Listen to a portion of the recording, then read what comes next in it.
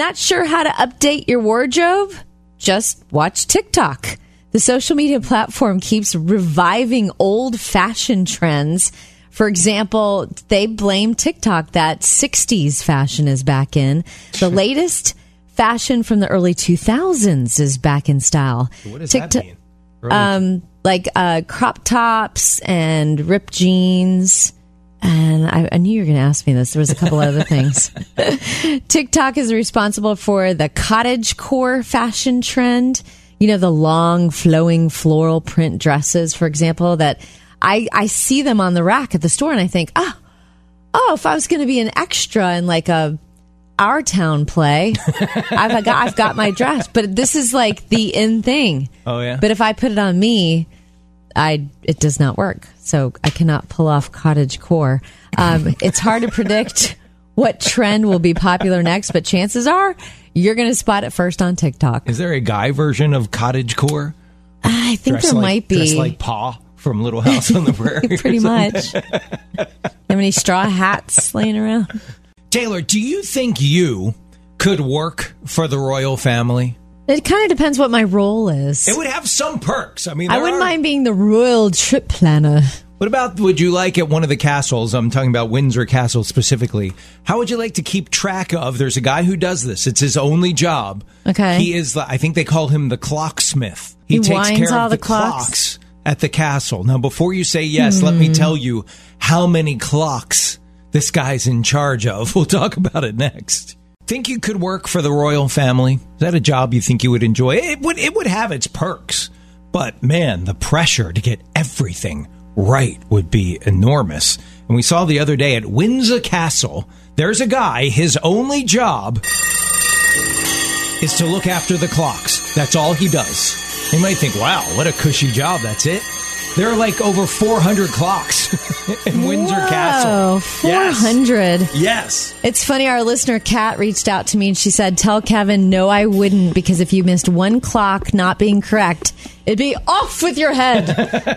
Well, maybe a few hundred years ago, but not nowadays. But the timekeeper nowadays, his biggest job comes twice a year when it goes from standard time to daylight savings time. Yeah. He has to go around and within one night, all the clocks all of them have to be changed. They've all got to be perfect, including, he can't miss it because there are huge clocks that ring throughout the town that surrounds Windsor Castle. Oh, wow. So if they're wrong, the whole town is like, wait a minute, what time is it? So they're all the whole town's counting on him to get everything nobody has right. an iPhone with the time. He's got to get them all done within that one day. So twice a year, man, it's like game day. It's like Super Bowl Sunday for him 2 times a year with all those clocks. And normally, he's maintaining clocks. He's taking them into his little shop and fixing them and stuff. And I think he has a schedule of he winds the clocks in each room on a certain schedule to keep them all on time. But he must be really rooting for the legislation that gets rid of daylight saving. Yeah, probably. Or I don't know. Maybe it's job security. That's true. You know what I mean? And when we saw an interview with the guy, he loves his job. He lives for clocks and specifically keeping the clocks straight for the royal family who visit like 3-4 times a year. I don't know that I'd want that job.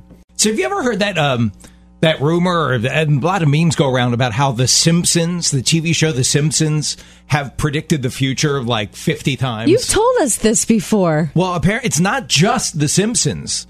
There are other TV shows that predicted the future. They predicted what was going to happen. Really? The Jetson flying cars haven't happened. The Jetsons are on the list. They're on the list? Yes, they're on the list of predicting the future. I'll give you a couple of them coming up next. We're talking about TV shows that successfully predicted the future. The most famous one was probably in the year 2000 in the episode of The Simpsons called Bart to the Future. I think I know what you're going to say. Did it predict the president? Yeah, Donald Trump. They predicted That's Donald so Trump crazy would be to me. the president. So weird. Which in 2000, people would have been like, what? Right. Are you kidding me? So they did that. I'll give you the show. You give it a guess and see if you can see what they predicted, Taylor. Okay. All right. In 1967, Star Trek predicted something that would happen in the future. What was it? Well, I know it's not teleporting because I want that. It's got to be. It has. We just haven't told you yet. Oh. It's got to be like maybe the iPhone because they had those little tiny like beam me up Scotty phones. Little communicators. Nope, they predicted the moon landing in 1967. Whoa. They predicted that we would land on the moon, and then almost 3 years later, landed on the moon. So that was Star Trek. That's crazy. Okay, wow. The Jetsons. You probably fine-tooth comb the Jetsons and see a lot of little gadgets and stuff they did, but this one is really blatant, something that I they don't would have do. a treadmill for my dog. Let's see. A lot of people do. Don't have a robot that cleans my house and cooks for me. Although a lot of people do. The clean part. Roomba. Oh. Yeah. Well, yeah.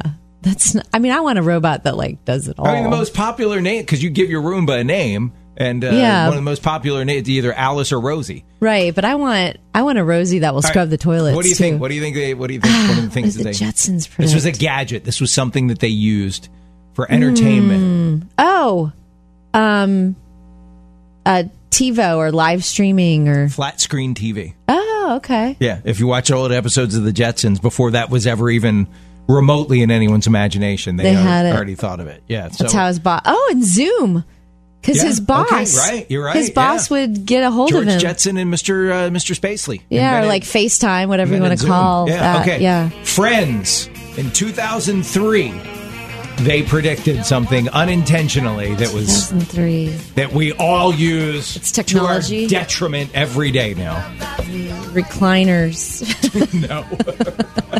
Recliners before that. Keurig coffee makers. They predicted in 2003 Facebook. Facebook started in 2004, and in an episode in 2003, Ross shares with one of the other characters, this is this internet thing where you can meet people and talk on online. And they were like, what? So there you go. Friends predicted Facebook. Talking about TV shows predicting the future, I think a lot of the Jetsons are the one that make you long for things to be super duper easier. Yes, especially cooking. Who wouldn't want a Rosie the robot? Yes. I mean, that would be a dream come true. And then, and like how I Dream of Jeannie could just blink, cross her arms and blink, and the whole house was clean or redecorated. Right. And that was and pretty in real cool. life, that's what we want. That's what we want God to do with the multitude of problems in our lives. Right, exactly. There's a couple other shows that predicted the future. Parks and Recreation predicted the Cubs World Series win. Right. Mm-hmm. And the $6 Million Man predicted bionic limbs. That's pretty cool.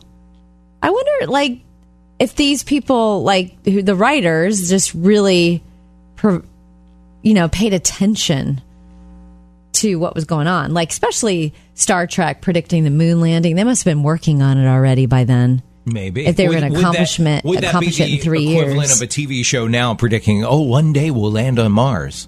Ooh, who could have seen that coming?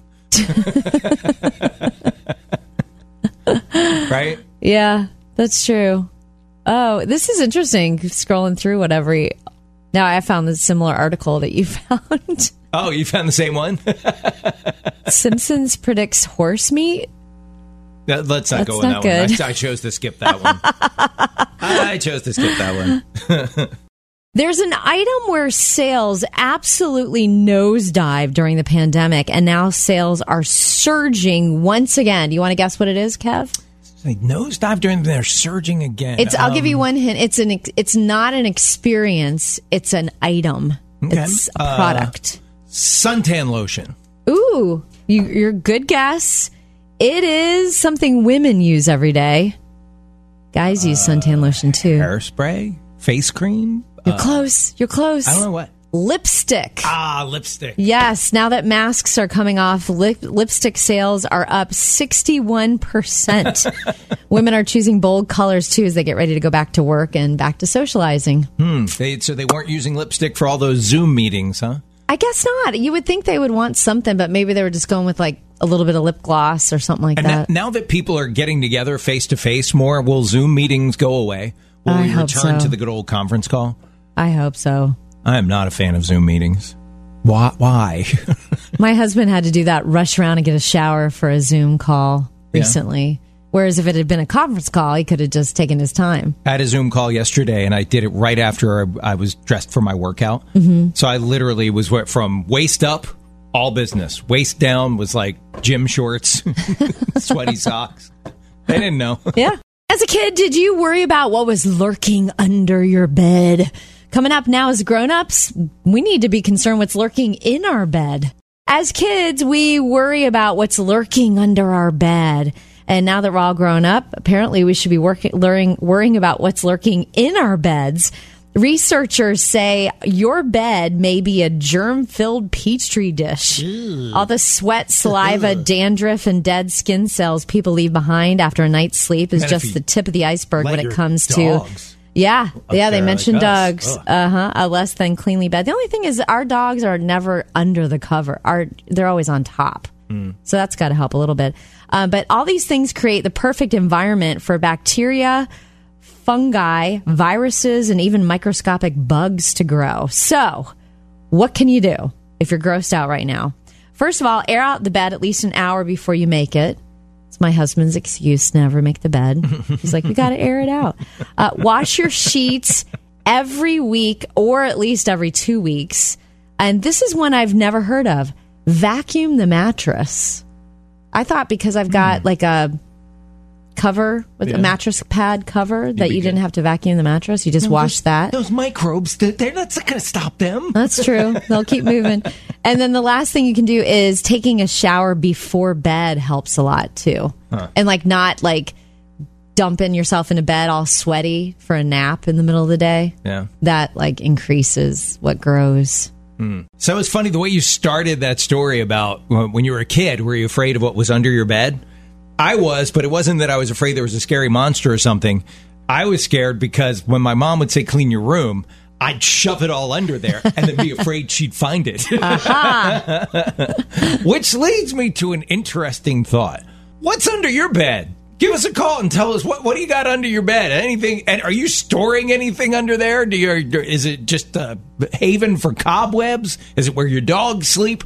What's under your bed? So we're talking about what's under your bed, kind of like those commercials with Samuel L. Jackson. What's in your wallet? We want to know what's under your bed. And in our house, I think I've mentioned this to you before, Taylor, and you think it's really weird. We put our shoes under our bed. I've never heard that in my life. And when I discovered it is way back when your girls were little girls and I babysat so you and Tracy could go on a date night. Yeah. And they wanted to play hide and seek.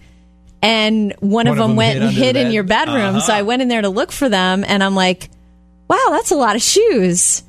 And they're all just lined up around the perimeter of the bed. Yeah. And if you think about it, it's a good use of that space, I think. And I think I got it from my parents did that. I learned it from them. I don't know if it's an old school thing or whatever, but yeah, so there are shoes all underneath our bed. So what's under your bed, Taylor? What's under Glenn Taylor's bed? And you guys just moved, so this might not be fair. You might have nothing right now. Well, we really can't because of the way we put wood in the bedroom. And so there's, you don't want... You can see under the bed, so you wouldn't want a bunch of stuff under there. Yeah. But I did notice, just keep in mind, I am married to a Texan. He grew up on a ranch.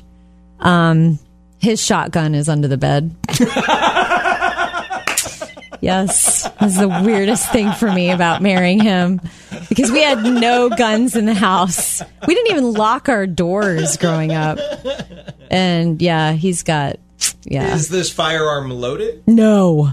No. Sure? And you sure? When our nieces were little, I wouldn't let them keep it somewhere like that. It was more up and hidden because I was just mortified at the idea of a gun in the house. It bothered me so bad. At one point, he offered to get rid of it. There's a country song to be written in there. Got my shotgun under the bed. Yeah, something. Gonna protect my wife if someone breaks in. Hey, Katie, we were learning a lot about Taylor. She got a shotgun under her bed and a "Don't Tread on Me" comforter on top. No. So what's under your bed, Katie? Pottery Barn. Yeah, no, I was just going to say, growing up, I had 3 sisters, and we all shared the same room. There were 4 girls in this one room. So it got very dirty at times. And my parents would be like, you're not coming out of this room until you clean it. And so our solution was that if we put all the clothes and all the shoes under the bed and, like, position the comforter to hide it, then that would give us the green card to get out again. My brother and I did that, too. Smart. That's how we cleaned our room. Shove it all under the bed. Yep. We thought we were pretty smart until one time my dad's like, I'm going to check under the bed this time. We're like, why would you do that? No need for that. Let's just get on with our lives. The bed is made very well right now. Don't mess up the room just made that. Right. You're going to love this love story. It kind of reminds me of Nicholas Sparks' The Notebook, if you've ever read the book or seen the movie. This story is from Murfreesboro, Tennessee, and Caroline and her husband met 60 years ago, Caroline and Larry. And every year they would celebrate their anniversary at Waffle House. Aww. And the only thing that ever kept them apart is Larry had to serve in Vietnam. And what's happening now in their lives is, sadly, Caroline is dealing with dementia. And things got so bad she had to go live in an assisted living facility. Aww. And so during the pandemic, Larry would go visit her every day at 4:00 and sit outside her window. No kidding. Because that was the only way to visit her, to keep her healthy and safe. And he is so tenderhearted towards her. His biggest concern is this. I just don't want her to forget who I am. I just don't want her to forget who I am. And so the caregivers at the nursing facility where Caroline lives help organize a fabulous date night. They got Caroline all gussied up, did her hair and makeup, put her in a gorgeous dress, gave her a bouquet of flowers, and they met at the Waffle House, and their longtime pastor did a vow renewal service for them. No kidding. And I'm going to post the video at the Kevin and Taylor socials, and wait till you see Larry's lip quivering with emotion throughout the entire ceremony. And then at the end, he's like, come here, I got to give you a kiss. And it is just the sweetest love story. Talk about a dedicated husband in sickness and in health. No kidding. 60 years 60 together. years. So I think every parent has done this, right? Their little girl's playing with baby dolls. Oh, she's going to be a great mom. Or maybe it's Legos. Oh, an architect. Or little girl hits the ball off the T-ball stand really well. Oh, she's going to be the first Major League Baseball player, right? We've all done it as parents. Well, wait till you hear a story of a 1-year-old who was fascinated with planes. So every parent has done this. When your kid is little, you project like, oh, going to be a pro baseball player. Oh, I used to say this about my oldest daughter, going to be the first female president. You just see little traits that they have, and you're like, you have these big dreams for them. Well, a family took their 1-year-old daughter to the airport. She loved going to the airport and looking at airplanes. Okay. So, of course, mom says, oh, she's going to fly one day. She's going to be a pilot one day. Right. So this young lady went on to do lots of stuff. Growing up in the Southwest in New Mexico, she was a skier. She was a marksman. She got the NRA's Distinguished Rifleman's Award when she was just 14 years old. She represented the Southwest as the top female skier in the entire region. At the same time, she was the top marksman in the area. I mean, just nothing that this kid couldn't do. Well, she went on to be the oldest woman ever to fly into space. Couple days ago with Jeff Bezos. That's Wally Funk. Are you talking about Wally Funk? Yeah, isn't that cool? I love her. She had such an interesting life growing up. Like, nothing was holding her back. First, she was the first female FAA flight inspector, first flight instructor, so many firsts for her. But it all started as a 1-year-old little girl that mom and dad took to the airport and was fascinated by planes. That's cool that she was fascinated that little. Isn't it? That's amazing. I'm telling you, I just said this on the show the other day. I want to meet Wally Funk so bad. And by the way, if I could do it over again, that would be the coolest radio name ever. Wally Funk? Wally Funk. Here's your favorite song, brought to you by Wally Funk.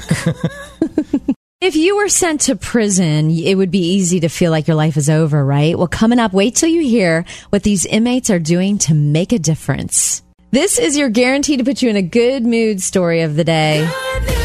Man, if you were sent to prison, it would be easy to feel like your life is over, right? But check out what these prison inmates are doing to make a difference. At South Central Correctional Center in Missouri, guys spend their days in front of sewing machines. creating beautiful quilts for kids in foster care. No kidding. Picture these big, burly guys their arms covered in tattoos, and they're sitting there making quilts. Their goal is to make a personalized quilt for every single kid in the county. Richard has been in jail 30 years, and now he's sewn hundreds of quilts. And what he does, he sends a picture of everyone to his mom, and she's so proud of him. It makes a huge difference in inmates' lives knowing they're part of something bigger than themselves. No kidding. What a great program. Might be the first time that a lot of those guys have ever felt that. Yeah. Contributing and stuff. Wow. It's probably no surprise to you that 2020 was a record year when it comes to stress, worry, anger, and sadness. According to a new worldwide survey, dealing with income loss, job loss, illness, and loss of loved ones will do that to you. But who did it affect the most? You want to guess? I'm going to say teenagers. Mothers with children at home. I'm going to say mothers with children at home. Makes perfect sense. I mean, I watched some of my loved ones, like friends with young kids, and they were like, oh my gosh, I have new appreciation for teachers I've never had in my life. I never signed up to become a homeschooling mom, yet here I am trying to do that and juggle my own job at the same time. Here's the upside. We showed that we're all incredibly resilient as well, finding ways to enjoy our families, laughing and smiling more despite all the stress of 2020. So that's encouraging. We had 3 of our 4 kids were home through the whole thing. And they all had their moments, right? Everybody did during 2020. Everybody had their low points. And when they would have those, I would go like, guys, look, here's the deal. You've got your stuff you're dealing with. You know, your brother has his stuff he's dealing with. I have my stuff I'm dealing with. Guess who gets to shoulder all of it? Mom. We all go to mom for that shoulder to cry on. So yeah, moms definitely. I saw it in our own house. Moms not only had to deal with their own anxiety and stress through all of it, but everybody else's. They were worried about everybody else. Okay, to nap or not to nap? That is the question. After all, you're working from home. It's a lot easier to sneak one in, right? Here's what experts, sleep experts say. If you suffer from insomnia, skip the nap altogether. You don't want to do that. There are a lot of benefits, though, linked to napping, including improved alertness, productivity, performance, vigilance tasks, even short-term memory. So, how long is the perfect nap time? This is according to sleep experts. It is 10 to 20 minutes. Yeah, That's it. Yeah, I agree. 20 minutes is optimum. If you sleep 30 minutes or longer, you get into the deep sleep zone and it's hard to wake up and you feel groggy afterwards. The ideal time to nap is between 2 and 4 p.m. But we had learned about the 20-minute power nap at a radio conference because radio people are typically sleep deprived. Right. And it's life-changing. You got to set your alarm, but it'll really make you feel like, I call it defrag your brain. And here's the pro tip. I don't think you've ever tried this, but here's what I do. Make an espresso shot.